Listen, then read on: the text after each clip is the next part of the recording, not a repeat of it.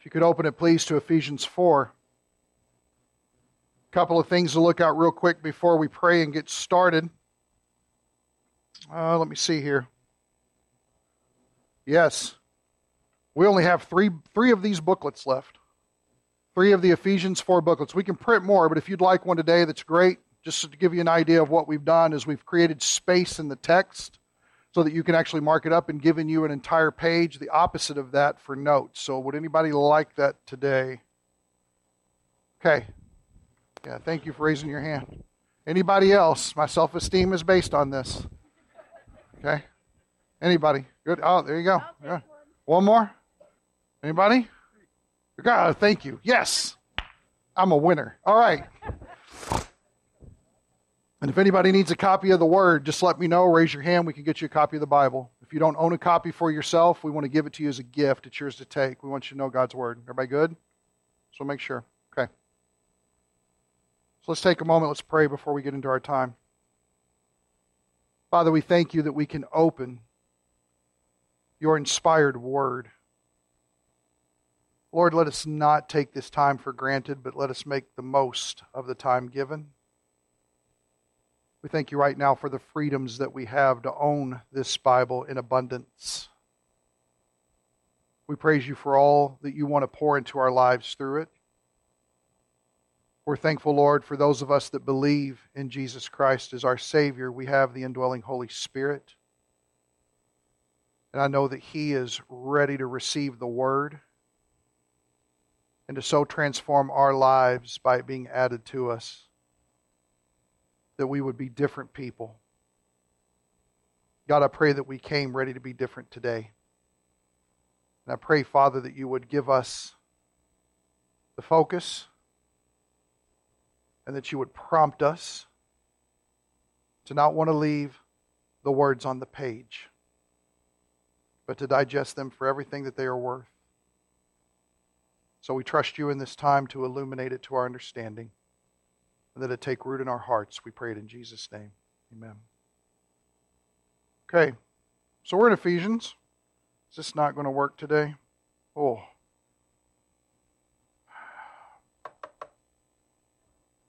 Let's see here. Just a second, we'll see what happens. Yeah. Sometimes a reboot is all you need. Sometimes for me it's just a boot, but that's a different story. Ephesians 4. You have in your bulletins a singular page that says notes. I'm going to ask a lot of you today. Number 1, please take notes. Number 2, don't leave your notes in your Bible. Have them ready. Have them look over them at least once, please, this week. Number 3, if you have any questions, I will do the best of my ability to try to answer them, but what we're covering today is mostly beyond comprehension. We are just incredible, blessed people that we're going to even get to know it somewhat. So it's good and wonderful stuff. So, everybody raise your right hand. And if your left hand happens to be on your Bible, that's fitting.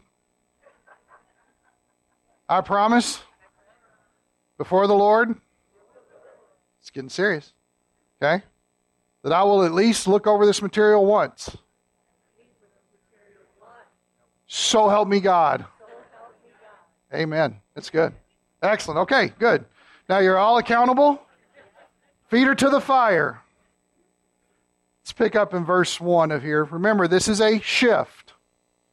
The first 3 chapters is doctrine. The last 3 chapters is how do you apply that doctrine, or why should it matter? Let me explain this briefly. You have to know before you can grow. You have to grasp your position in Christ before you will ever practice anything righteous. If you don't have chapters 1, 2, and 3 in your heart, chapters 4, 5, and 6 are a waste of time. Because then you end up with cavalier Christianity. And what cavalier Christianity is it's a lot of, I think this will do a good job. I think this would work well. Well, I think this is going to work. And we find that our thinking has been separated from the doctrine of the Bible. That's a problem. Because it's just me with good intentions. Me with good intentions is sin. Please understand that. Because I'm always choosing bad things. Why? Because I may have good intentions, but they're still in the flesh. The flesh cannot please God. We're told that very plainly. John 6:63, Jesus says it. The flesh cannot please God. And so whatever I'm doing has to be in the Spirit. How is something in the Spirit? If I am taking the doctrine of the Bible that I'm receiving, don't be scared of the word doctrine, it just means teaching. What does the Bible teach me? If I'm taking the doctrine of the Bible and I'm getting it into my head, and I am praying, Lord, please add this to my understanding so that I begin to live. Or think of it this way, Lord, may I grow in the experiential knowledge, we've talked about this before, the epignosis of your will and all spiritual wisdom and understanding. Why? So that I would walk in a manner worthy. That's Colossians 1, 9 and 10. The prayer is, help me to get it from my head to my heart. And the great thing is that the Spirit of God runs a perfect train. He is able to get it from here and on down in here so that it starts to come out here and here. And all of a sudden, I begin living a life, you begin living a life that starts to look more and more like the Lord Jesus. It's a life full of faith. It's a life, nothing that is required of me. It is a grace life.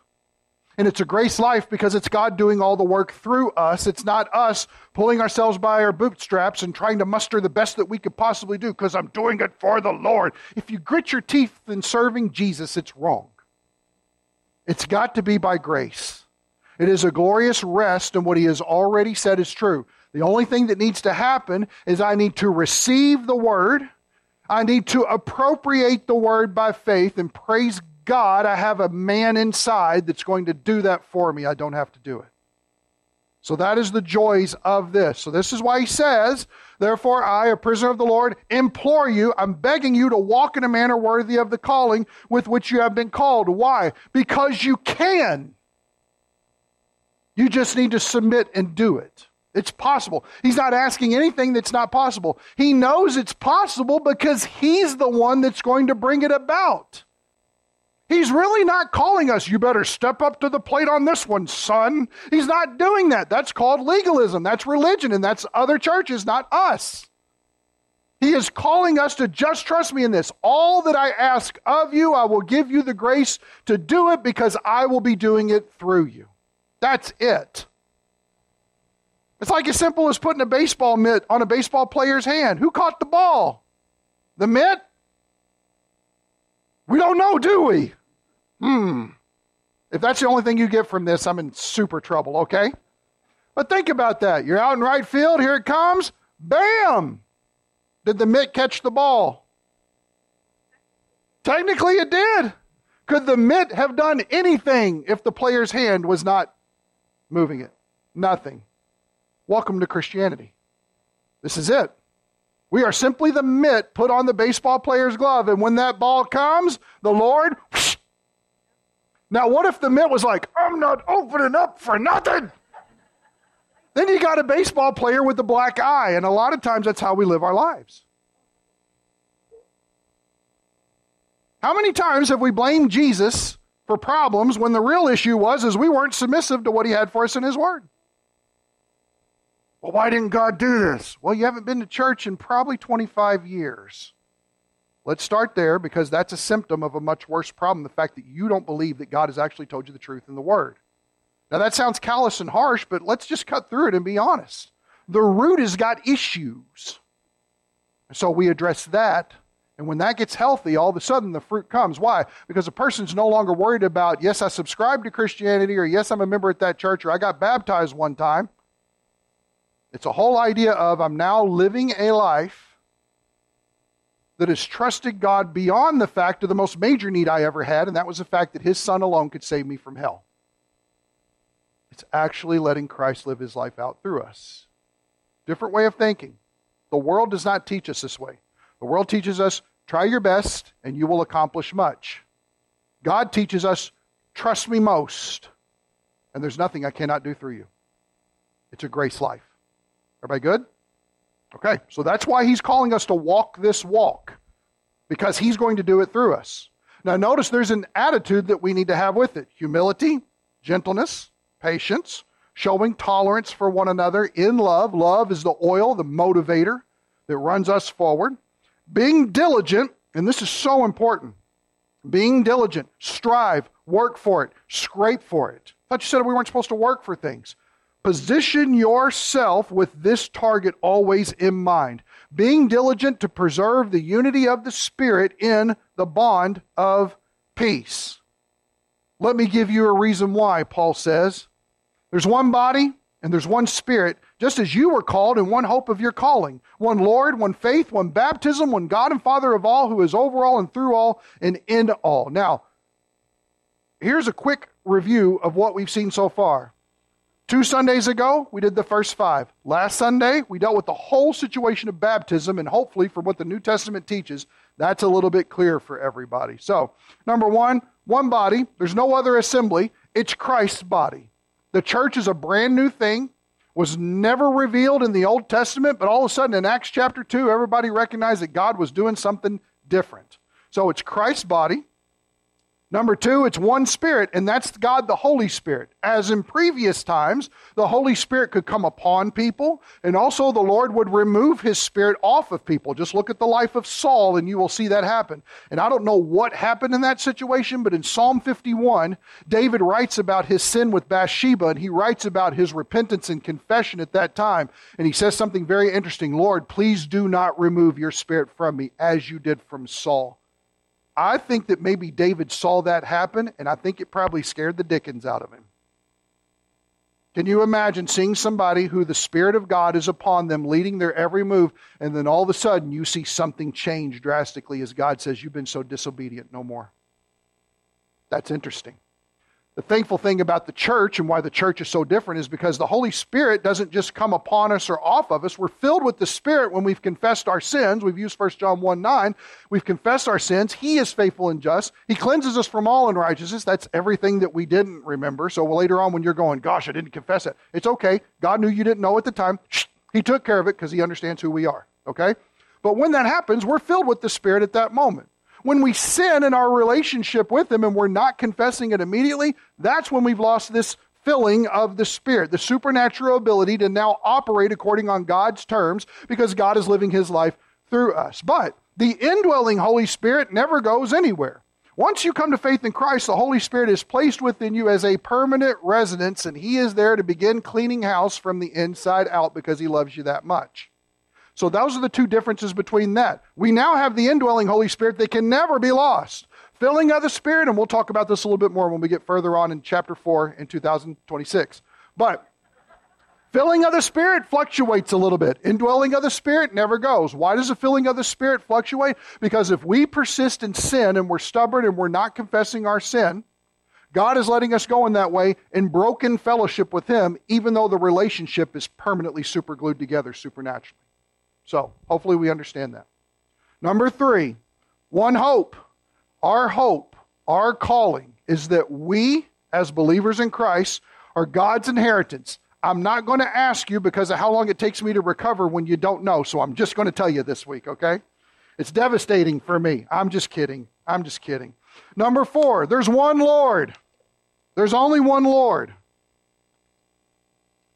That's Jesus, our promised Messiah, the only one who was perfect enough to die and pay for every sin of all time, past, present, and future. Doesn't matter. He took care of all the problem. Number 5, there's one faith. There's only one way that you can access this glorious end. By faith. Anything other than faith ends up being works to try to earn God's favor. We immediately find ourselves out of the grace category, into the religion category, and we got a whole heap of problems because now we got to earn it, run it, keep going, and we wear out and we can't do it. We are ridiculously broken. And last week, there is only one baptism by the Spirit into Christ and His body. The Holy Spirit, at the moment of faith, takes us and submerges us into the death of Christ. We have died to the old us and has now raised us to a brand new life. And the Spirit is the one who does that, immerses us into the body of Christ as you see now. That is something that happens instantaneously. Now, I'm going to seek to go slow. I also have a ton of slides. Right now it says I probably got about 48 slides, okay? So stick with me. We're already 7 in. Only 41. We're good. Okay? There's only one God and Father of all, who is over all and through all and in all. Now, if you remember this is our chiasm. This passage is set up in such a way as to where the Holy Spirit inspired Paul. I want you to structure this in such a way as to where there are parallels that run, but they meet in one beautiful, big idea I want you to get, and that's the fact that there's only one Lord. And so when we speak about there's only one God and Father of all, who is over all and through all and in all, this is paralleled with the idea that there is only one body of Christ. The thrust here is unity, unity, unity. Why should I strive for unity with my brothers and sisters? Because everything about God is unified. And even when it's spelled out in 7 different ideas or 7 different directions, all of it is still a whole of one. What comes into our minds when we think about God is the most important thing about us. Pause for a second and ask this question. What comes into your mind when you think about God? Don't answer. Just think. I'm not talking about our relationship to God. I'm talking about when we try to think of what God is like. What does that happen? Or what does that mean? How do you grab God here?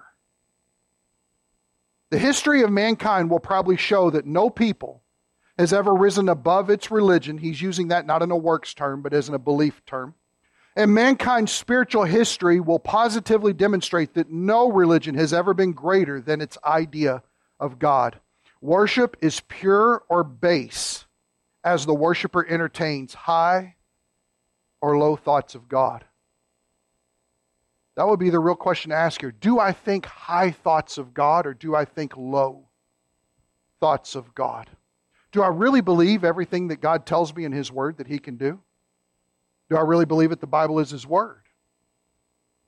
There's a lot to entertain about how we think about God and the difference that it could make, and how we live above this life rather than struggling in the midst of this life. There's only one God. The first thing we need to understand is that there is certainty of His existence. This is probably where notes need to start happening. I want to introduce to you this. This is what's known as the pure actuality of God. Pure actuality. It's the idea that that which exists with no potential of not existing. So when we say that something is actual, you are actually sitting in a chair. That chair is actual. It exists. It is here. Here's a question. Was there a time that that chair did not exist? Yes. Do you think there'll be a time when that chair doesn't exist? And you say, Pastor, I don't care. I'm going to be raptured. Exactly. That's exactly the good answer. But there will probably come a time when that thing won't happen. In fact, we know from 2 Peter 3 that all things are going to burn. I'm going to imagine these chairs are going to be in there as well. All things are going to burn in the end. That's how the end of the world is going to happen. So there's going to come a time when that doesn't go on. Here's an example of actuality. Restaurants. I heard before I moved here you guys had a Wendy's. Is that true? How does Wendy's not stay in business? Lousy food? What happened? Lousy service. I kind of believe that just from frequenting other joints around here. Hey man, you find a good place to go and somebody's going to treat you nice? Praise the Lord, that's great. Somebody like, I'm working today. I love the people who are like, I can't wait till I get off. I'm like, good grief, me either. Gosh. Everybody work your job and love it or don't. Stop. Whatever. Good grief. Restaurants come and go. Yes? Okay. They're actual, but only for a time. Israel. There was a time when Israel wasn't a nation. Then all of a sudden, God calls Abraham and calls him to go to a land that He will shows him. That's Kentucky grammar for you. Show him.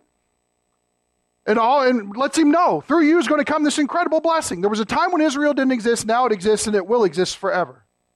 There was a time that the church didn't exist. All of a sudden in Acts chapter 2, God's doing something new. Now the church is actual, it's actually here. But there was a time before, then it didn't. There's a time when the earth didn't exist. Now it does exist, and there will come a time when all of it burns up and will be done, and there will be a new heavens and the new earth. The earth as we know it will be gone. It will not be actual anymore. All these things have actuality to them, but not in a pure form. All of these exist or have previously existed, but they do not exist purely. Why? Because they do not exist forever. Only God is eternal. Therefore, he's the only one that exists. He is the only one of his kind that could possibly exist. Because when you have two eternal, all-time beings with free will, those free wills will come into conflict somewhere, and therefore one must win over the other. One was not supreme, one was not sovereign, one was not superior, and therefore you have one that ceases to exist in the purity that they should have. So when we talk about the existence of God, his actuality is always untainted, not just by time past or time future, because time is irrelevant to God. The only reason why he instituted time for us is so we could see how cool prophecy is. That's really what it boils down to. When he tells us that the tribulation is going to last for 7 years, he dates that time for us so we know exactly what's going on. And when we're all raptured, people will look at our Bibles and say, oh my gosh, this is what's going to happen. I think that's an awesome, awesome thing. God is not tainted by sin and he's not bound by time. So therefore his actuality is pure because he's always been. Well, who created God? No one created God. God is uncreated creator. We have the reactions and we are here. We are evidence of his handiwork. He knit us carefully in the womb because you have to have someone who is unmade in order to perpetuate all things that are made. If not, then you have to ask the question, well, who made God? See, this is a problem with the evolution debate. This is a problem with the whole idea of the Big Bang. Well, you don't understand, preacher. Everything was gathered together as it was in a period on a printed page, and then all of a sudden it exploded. 2 questions. Why did it explode and who put that period there? No one can answer that. When Richard Dawkins, the world's leading atheist, was pressed for this, he said, well, there must have been aliens somewhere who did this. So you did have to have an outside cause in order to make this go forward. Regardless if they're aliens or not, here's one thing that I know. They don't have pure actuality. Only God has that. Hebrews 11:6. Turn there with me if you will. Can everybody see that white on blue? Is that good or no? Man. Darker. Okay. Darker. I thought I'd try it. I knew you'd tell me the truth. That's good. Hebrews chapter 11, look at verse 6. Here is evidence for the pure actuality of God, scripturally speaking. And without faith, that's on our end, it is impossible to please God. Now pause. Think of the implication of that real quick. That means that the best choice I could possibly make in my life is to live by faith all the time. How do you do that? You know the Word. You appropriate the Word. Allow the Holy Spirit to do his work. You begin living the Word. That's how you do that. Notice it says, without faith it is impossible to please him, for he who comes to God must, notice the very first thing it brings up, believe that he is. Believe his existence. The fact that he does exist as the sovereign creator of all things and everything else is a creature. God was not previously a person who over time, because they were a really good person while they were here or whatever, eventually became a king or eventually became a god. It's not a progressive thing. It's not an evolutionary thing. It's the fact that he is the creator of all things. We are all his creatures and therefore everybody is answerable to him. See, the reason why we love evolution is because it removes personal responsibility and it allows us all to be a victim. We're not responsible for what has happened. I could not help myself. It was my little brother. I hear that all the time from my son. Well, you don't understand. Stop. What did you do? All of a sudden, we don't want to talk. We're just like that. We're just like that. Notice, they believe that he is, and that he is a rewarder of those who seek him. In other words, any that would seek after God, obviously they're believing in the existence of a God, and in doing so, he will reward that seeking by revealing more of himself to them. Here's another interesting point, is the fact that one God, he is unified. He has complete unity within himself. This is the Shema. You don't have to turn there. We're just going to look at this one part, but you can jot it down. Deuteronomy 6:4, commonly said throughout Jewish circles all of the time. In fact, they used to have in the doorways of their house, in the inner doorways on the right-hand part of the doorway, they had a little box that was there. You can actually find these on eBay or something. They're called mezuzahs. M-E Zuzah. I don't know how to spell it, okay? But anyway, and they would have these scriptures that were wrapped up in there, of which Deuteronomy 6:4-9 was one of them. And anytime that they would go out of the doorway, and sometimes you'll see this on The Chosen, they'll depict this, they'll come up and they'll pat that box before they walk through in order to remind them, "Hear, O Israel, the Lord God, the Lord is one," and how the Lord will take care of them, and how they had a responsibility to train up families who know the Lord. Well, they would do that. The Shema means to hear. It was daily recited, but it's also an evidence of what's considered monotheism. What is monotheism? Monotheism is one God.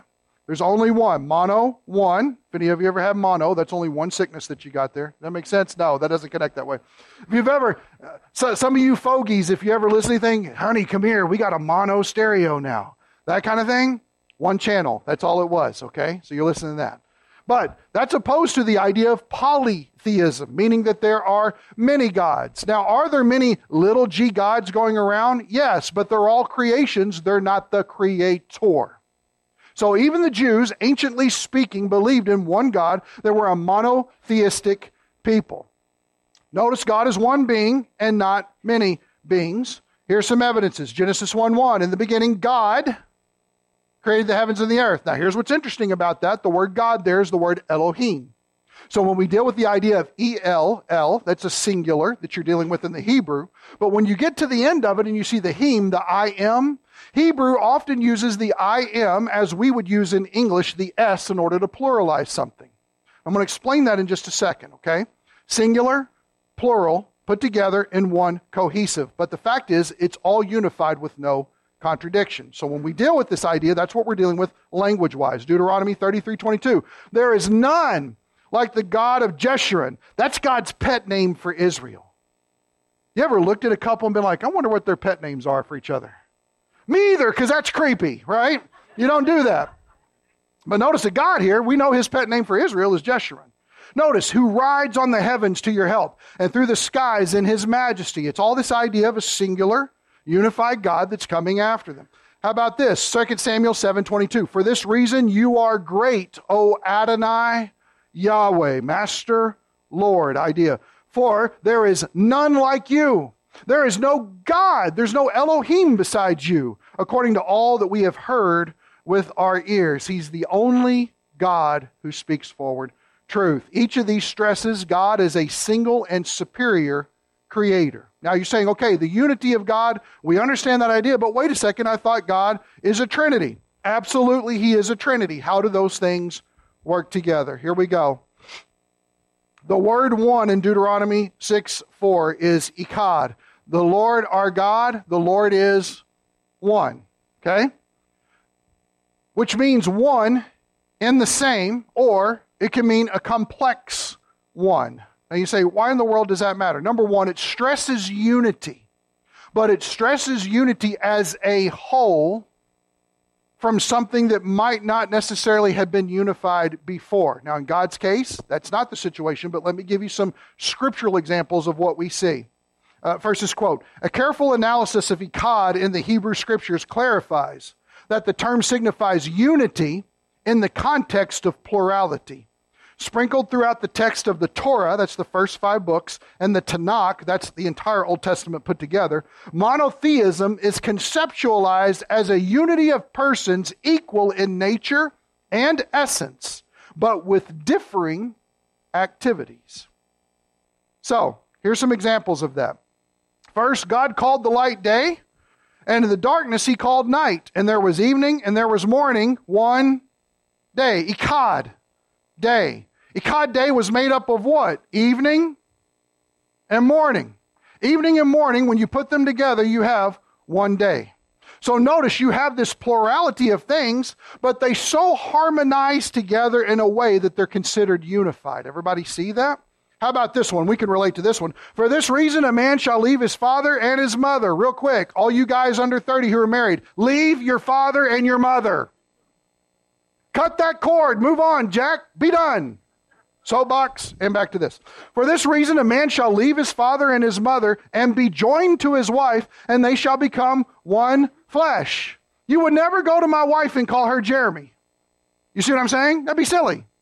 But the fact that every married couple is considered one flesh, it's a plurality that has a perfect unity. Echad, one. That's how it works. Now, when we talk about the fact that God is one, we see that God is both one and plural without contradiction. This is the doctrine of the Trinity. If there were some contradiction in the plurality of God, you could not say they were one. Why? Because you've got something straying off in some direction that is not in harmony and can't be constituted as one as the rest are. Is everybody with me? Okay. I'm getting some really awesome... None of you are sleeping, which is great. I can't remember the last time that happened. Okay? Even Chuck's awake. It's really good. So, moving on here. Love you. Just kidding. God is three and one in different senses. He is three persons, but he has only one essence or one nature.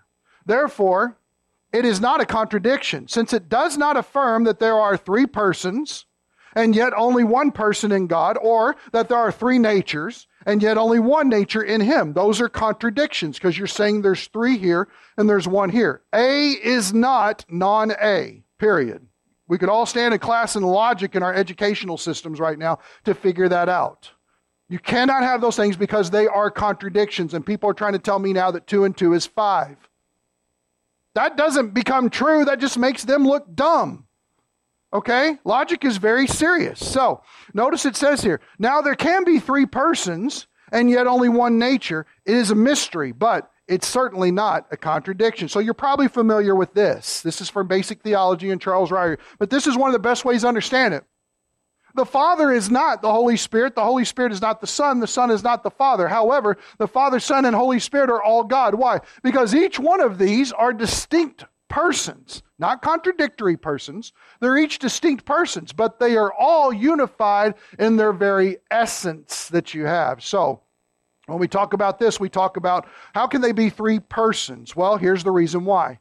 Because personhood, when we talk about what constitutes a person is made up of three things that really make them an individual. What is that? Well, they have their own intellect. They have a means of thinking on their own. They have a volition of how they choose to exercise that intellect or not exercise that intellect. The choice is theirs. And they also have an emotion that is often accompanied with receiving or giving out information. A person is made up of the mind, will, and emotions. We understand that from our studies as the soul. We're made up of spirit, soul, and body. And what constitutes the soul? Mind, will, emotions. Well, God has a mind, will, and emotions involved. Each person of the Trinity can think, can choose, and can feel. Don't you think it's incredible that when Jesus comes across a situation where Lazarus dies, it says he wept? Why didn't Jesus just step back and be like, yeah, I knew it was going to happen. Yeah, ain't no big deal. I got this. I mean, the next thing he does is he moves forward, right? Roll away the stone. I love the King James, but Lord, he stinketh. I love that one. It's been 4 days. Why did Jesus wait 4 days? Because he knew by the time the decomposition set in, he was going to raise a rotting dead man and restore him completely to life right in front of their eyes. He's going to prove that he's God. Miracles are real. He can do it. I think it's incredibly interesting. But he weeps over that situation. Jesus actually cries when he's coming into Jerusalem. Jerusalem, Jerusalem, how often you stone the prophets and kill those who are sent to you. How often I wanted to gather you as a mother hen gathers her chicks under her wing and you weren't willing. He is grieving at that point over Israel's condition. It's amazing that our God is so emotional and personal, yet emotional perfectly in those situations. So notice, however, these three persons will never think, choose, or feel independent of or in contradiction with the other persons. This is because they're one in essence. You're never going to find, and this is a sad thing about what some denominations have done, you're never going to find that the Holy Spirit is doing some crazy new thing over here and the Father and the Son are like, what's he doing over there? That's how we act about like our children. You know, what in the world are you thinking? Where in the world did you get that from? That's because somehow their mind, will, and emotions have gotten out of thinking of what might have been taught in the home. And so we understand there's something that's veering off in left field. In fact, we have a whole phrase for that. Left field on that type of idea. The Trinity is never in left field. The persons of the Trinity are never operating in such a way as to where the others are caught by surprise or doing something that is out of sync, out of harmony, out of being the conglomerate whole that they are, to where all of a sudden there's confusion that takes place. It never happens that way. This is what makes them one in essence. So when we talk about one's essence, it's defined as their essential characteristics. And if you go through the Bible and you're familiar with some of the scriptures you're thinking about, or what you know about the Father, Son, and the Holy Spirit, you know that the Trinity does not possess characters that are not true of the other two individuals involved. Is Jesus Christ God? Yes, He is. Can Jesus Christ raise the dead? Can God raise the dead? Yeah, in fact, what's interesting in that is when Jesus died bodily, it says it was the power of the Father that raised Him from the dead. Yet what did the Son say to Lazarus? Lazarus, come forth. And here he comes, hopping out in his bandages and actually making himself known. He can do that. Notice that it's the power that they both have in the situation. We would say that they are omnipotent in those situations. That's the big $5 Jeopardy word to use for that. But here's what's amazing about it. They're never in contradiction with one another.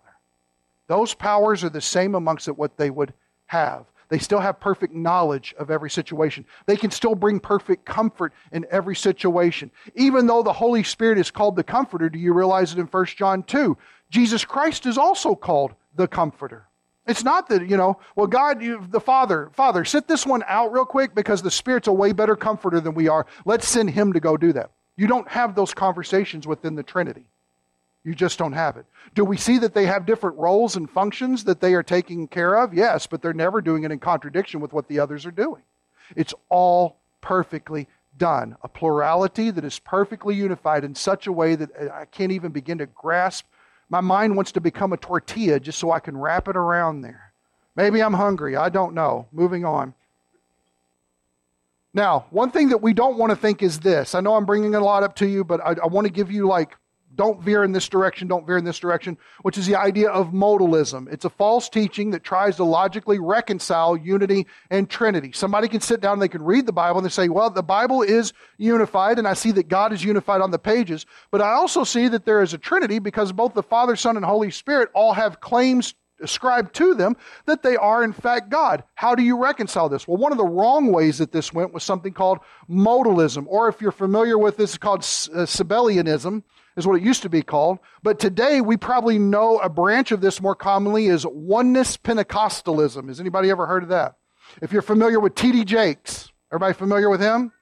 T.D. Jakes believes this, and here's what it is. Modalism teaches that the Father, Son, and Holy Spirit were merely different descriptions or different modes of the same person. In other words, one in essence, yes. But three persons, no. In fact, what you have is at the beginning of the Old Testament, the Father really makes Himself known. And then all of a sudden, the Father kind of steps off the scene a little bit so that the Son can come forward because the Father has now changed modes and become the Son. And then after that, when we deal with Acts chapter 2, the Son has now gone off the scene and now we're changing modes to the Holy Spirit. And that's the form of God that we have now. One person, and this is the heresy that you drop into when you try to make that happen. So modalism, not good. It would also mean that the Father, Son, and the Holy Spirit cannot be eternal. You can't sit here and say the Father exists forever. Why? Because the Father eventually became the Son, so He had to stop existing at some point in order for the Son to come on the scene.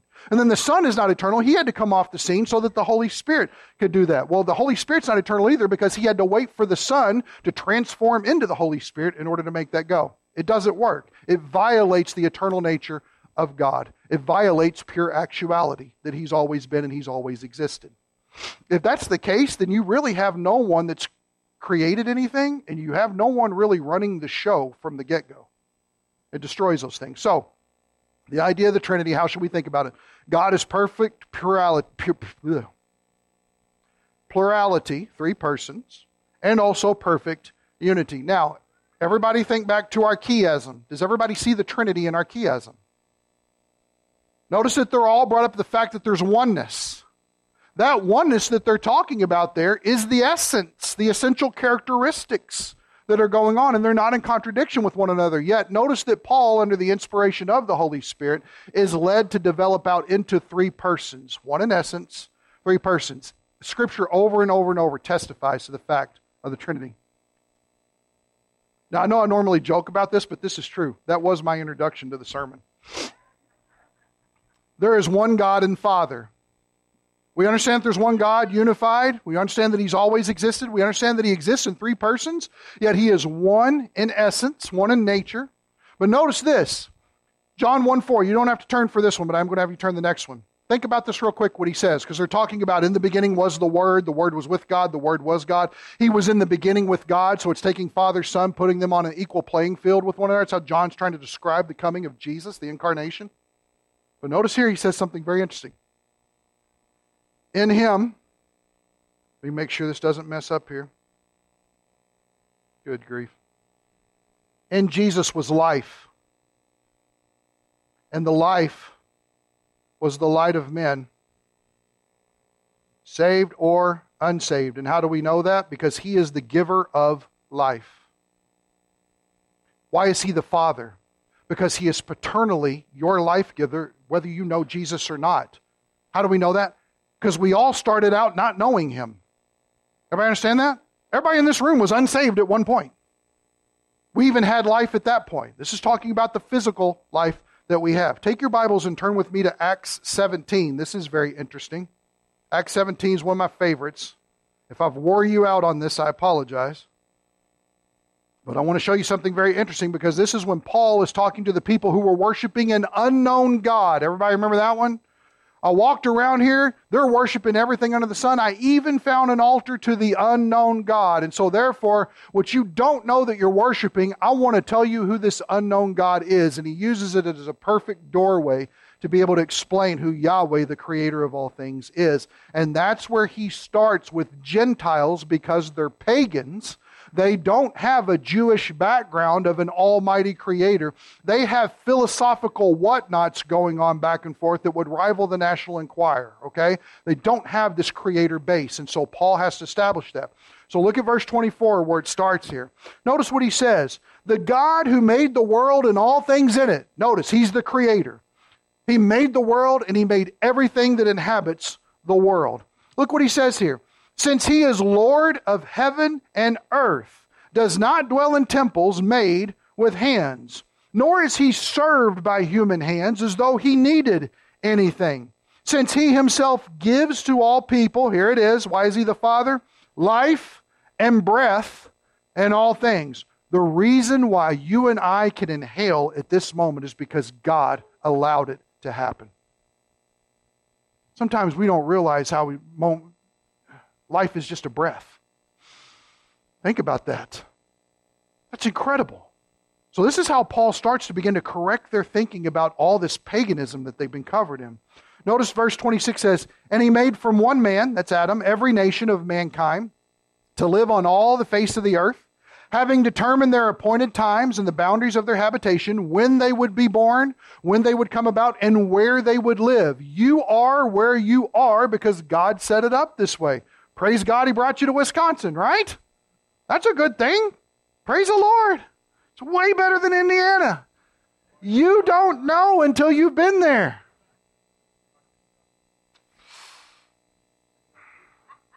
You have Quick Trip. Kentucky's got sweet tea. All right. Verse 27. Why did He do that? That they would seek God. Notice that as a father, He set His creation up in the best time and place possible for one reason. Because when He understood everything that would unfold in their life, this was the opportunity, the maximum potential they would have to come to know Him. God wants every single person to know Him because they are all His special creations. That's how much He loves them. That they would seek Him. If perhaps they might grope for Him and find Him, though He is not far from each one of them. Why? For in Him we live and move and exist. Now that was one of their poets in that time that he's quoting from to show them that he knows their paganism as well. But here's what's interesting. Any sin of culture that goes on, look for the truth in that sin. Always look for the truth in that sin. Because it always reveals something about God bubbling to the surface that we can't keep down. Let me give you a prime example of this. Predominantly, not all the time, but mostly speaking, when you're dealing with homosexual couples, you will usually have someone who takes on a more masculine role and a more feminine role. Why? I don't understand that. If it was truly a man and a man being together, then shouldn't they both have nothing but masculine roles? And sometimes you do find that going on. And if it's a woman and woman, they both usually have effeminate roles. But you usually find, most of the time, not all the time, I'm not speaking exclusively, but if you just observe or you talk or you spend time hanging out and learning more, you find that one has taken on the behavior of a opposite sex relationship. That just testifies to the design of God that you can't get away from. Because if it was truly in that type of situation, two dudes should have no problem being dudes. It just seems to make sense to me. I don't understand it. But there's something about us that we can't keep the design of God out of the situation. It bubbles to the surface and it makes itself known. So it's the same way with this right here. Notice, we live and move and have our existence. The existence of Him, or the handiwork, His fingerprints are everywhere. You can find it everywhere. As even some of our own poets, your own poets have said, for we also are His children. Guys were writing poetry at that time that was saying we are children of our Maker. That's the pagan heart that is godless, testifying to the existence of an Almighty. Paul uses this as an apologetic, as a defense why they should believe this, that He is the Father of all. Now notice how he turns this, because he brings the truth to the surface. As it says here, for we also are His children, verse 29. Being then the children of God, notice that he doesn't design that. Why? Because we're created in His image, okay? God created us in His image. Look what it says. We ought not to think, there's where it starts, the problem. We ought not to think that the divine nature is like gold or silver or stone, an image formed by the art and thought of man. In other words, your mind can't capture Him, so stop trying to conceptualize Him in all of your doing. That's not how you deal with the divine nature. He can't be an idol.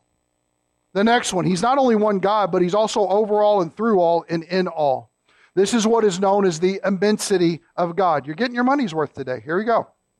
God is beyond being measured. No one is ever going to get out their Stanley tape measure and be like, yep, 26 feet. It's not going to happen. He is unlimited by anything. Neither is He subject to spatial confinements. But He is everywhere present at every point in both space and time, yet He is beyond space and time. Here's a question. Is God here? Now don't pull the whole, well, where two or three are gathered in His name, He is here in our midst. That has nothing to do with us gathering together as the church body. He's here because He's omnipresent. Okay, that subject right there that I just quoted from you is dealing with church discipline issues. And it's talking about whether He approves or disapproves those situations going on in the body of Christ. The fact is, He's omnipresent. He's everywhere. Did anybody have to move over out of your seat in order to make room for Him so He could sit down? No, that would be silly. Why? Because He's not contained by spatial confinements. Because we had to open the doors and get God in here, nobody had to sit outside, right? So notice it's the fact that He is absolutely immense, beyond being measured. He is fully present with us, and yet He is not spatially confined. It's the same with time and space. He existed forever before He ever decided to say, let there be light. Before He ever spoke the world into existence and out of nothing created everything, He existed for infinite numbers of what we can't even comprehend because there is no way to measure that. That's because He is eternally greater than any timeline we could ever concoct. I think this is the reason why John says, in the beginning, he gives you a time. What's the next word? No? That's Genesis 1:1. I'm talking about John 1:1. In the beginning was, stop. In the beginning, a time was previous to that. Past tense. Everybody see that? In the beginning, as far back as you can think, go back just a little niche farther. That's the idea, a scotch. Go a scotch farther back. Mind-blowing, because He's not bound by space or time. We might understand this as God being transcendent, because nothing can contain Him. This also means that God is simple. Now, that's not simplistic. Understand that. What do we mean by simple? Well, He has no material parts because He is a spirit which is immaterial. So He's not a complex piece of machinery of which cogs and belts and all these things happen. You need everything to go in order to make this be the product of that. He's not complex in that way because He's not material. But what does that now do for our thinking when we think about the incarnation of Jesus Christ, that God became man? all of a sudden you find that you have much deeper reasons to worship God for what He's done, because He actually steps out of the material and He steps into the material for our sakes. Completely different way of thinking. And Colossians 1, let's turn there real quick. Is everybody still with me? Okay, because I was putting this together and I thought, man, I'm really excited about this sermon. And when I'm excited about it, it means that y'all usually hate it. So it's okay. I'm thankful that it's boy. No, don't play. I can take it. I'm a big boy. It's okay. I'll have my mother send all of you a card. Just kidding. It's a joke. Colossians 1, verse 15. Speaking of Christ, who is God, He is the image of the invisible God. He's the image of the invisible. He is the seen of the unseen. God wanted to make Himself known to you and I in an incredibly tangible way, and Jesus manifested is the way that He did. Did Jesus always exist in the Old Testament and beforehand? Absolutely, because He's God. He can't not exist. But there came a time when Jesus was put forward in order to catch our attention. And we get to see what God is tangibly like in ways that we can begin to grasp through that. Notice, He is the image of the invisible God, the firstborn of all creation. I thought you said He wasn't created. He's not. Firstborn is a title. It's a right. It's a privilege. He is preeminent above all. He has first rights beyond anything that's ever been created, is the idea. Look at verse 16. For by Him all things were created. Do you think Jesus was needed for creation? Indispensable part. Yes, He absolutely was. Notice, for by Him all things were created, both in the heavens and on earth, visible and invisible, whether thrones or dominions or rulers or authorities. Those are all celestial rankings, kind of like we have sergeant, corporal, lieutenant, all those things. These are spiritual, demonic, and angelic rankings. All of these things unseen were absolutely created. All things have been created through Him and for Him. Now watch this. He is before all things. There's His eternality, His pure actuality. He existed before all things, and in Him all things hold together. Now we talk about being in Christ when we believe. Notice this is talking about on a greater scale than just the body of Christ. All things are located in Him. This is His immensity. All things are in Him, yet He is not smothering anything by His presence. Everybody with me? Isn't God deep? Okay? He's either deep or I'm full of it. You think one thing or another. I don't know. So here we go. What is our application of this? How should we think about the idea of what it is for God to be one and how that really presses upon our need to be unified, to strive for unity? Well, first, I would say rejoice. Because you know the God of all creation, the transcendent Father, and He loves you immensely. There is not one person in all of His creation that He does not have an overwhelming and absolutely perfect, affectionate love for at all times. That is the gospel. That's why He sent out the rescue party of His Son to pay the price and to buy us back out of bondage. Pondering this creates a love for God in the heart of the believer. Let me say this real quick because this might not settle with you well, even though I've said it before, but it's true. And you might sit here and think, good grief, that's a lot of information about God. Why in the world would I ever possibly need to know that? Here's the reason why. Is because not every Christian loves God. I think that's really important to say. When we hear the message of salvation, we're thankful for what has happened. You know, it's through the preaching of the gospel that faith is imparted to a believer. Or a person, they can now exercise that. But not all people love the Lord their God with all their heart, mind, soul, and strength. Why would Jesus have to command that of people if it was automatic every time somebody believed in Him? He commanded it because it was the right direction to go. How do you love God more? You receive the Word of God here, Holy Spirit moving it here because you're believing it, and it comes out here. If you love me, you will obey my commandments. Not every Christian loves Jesus. Every Christian needs to be in a love relationship with Jesus. But just because we find ourselves enraptured in sin, not growing in Him, not knowing Him more, maybe being real thankful and real excited about Jesus, but not in this deep love, selfless relationship with Him, it doesn't change the fact that God already deeply, personally, and selflessly loves you. That is the crux motivator for why we would want to get more and go deeper in this relationship with Him. So, hopefully, information like this, as we begin to ponder the different facets of like who God is and why we should strive for this unity because He is one, is so that it will bring us into, if we've not experienced that, into that greater love relationship with Him. It needs to go from knowledge to practicality, and that begins serving itself out as obedience. Number 2, our call to preserve the unity of the Spirit is given with this final reason. God's not divided. Therefore, His people shouldn't be divided. God is the indivisible God. We often pray with our flag, right? One nation, indivisible. I think we need to stop for a second and maybe think for a moment. Because that's not where it's being pushed. Satan is moving this to a great divide. And the divide may come from every other perspective you think it might be, depending on the issues that you might care most of, because we all come to it with the bias. But I think objectively, we could say that the biggest problem that we're going to have is the fact that there is an almighty creator who sent His Son to die for all these sins that we see accumulated with people, and people would rather reject Him and take up arms to defend themselves and to cause havoc, create havoc. Am I saying it's wrong to defend yourself? No, I'm not saying that. But what I'm saying is we're often wanting to go about it so much in our own way that God has become an afterthought in how we live or think. His love for us is not what is being proclaimed. And it is most clearly seen through His Son on the cross for us in our place. That is a message that we have got to be telling people. Why? Because the wrath of God is coming. There's only one rescue out of it.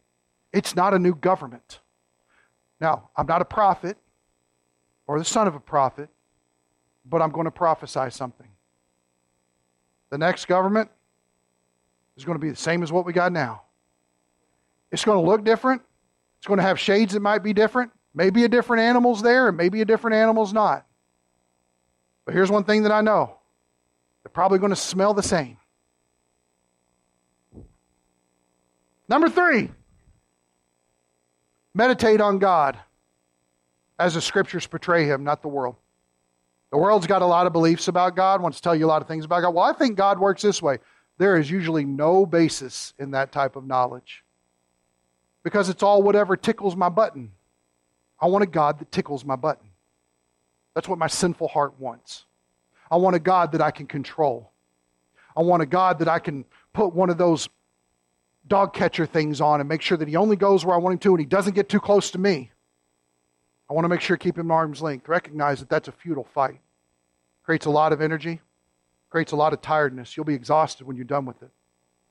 But the fact is we need to be thinking about God biblically. We need to saturate our thoughts about Him with the Word. The Word of God is the only suitable substance that corrects every wrong thinking that we would ever have and generates right thinking about God and what He is like. The greatest thing about a person, Tozer said, is what we think about when we think about God. What do you think about when you think about God? If it's not biblically upholdable, I don't even know if that's a word, but if it's not, it should be. And how does that need to change in our lives? Let's pray. God, I thank You that You tell us clearly and plainly about Yourself, even though some things are unknowable, even some things are beyond understanding, beyond comprehension. Father, how we need our thinking corrected or enhanced or built up or encouraged. Lord, You want us to know You. That's what the Bible is. It's an incredible invitation that says, please come know Me. And You make those details about Yourself known. Lord, I pray that we would confess to You very plainly ways that we've tried to fit You into our grid. Maybe ways that we've put You second tier because of the wants or the emotions that we have about a given subject. Father, we need to receive Your teaching so solidly. We need to have our noses buried in the Word of God and know it inside and out so that we will be developed properly, mature properly, handle the adversity of this world properly. It's going to come, but we have got to handle it on a grace basis with the confidence of an almighty Father who loves continually without fail. Lord, how that needs to be ingrained within our very beings. So Lord, I pray the Holy Spirit would speak to each one of our hearts this morning about the adjustments that are necessary. We pray that in Christ's name. Amen.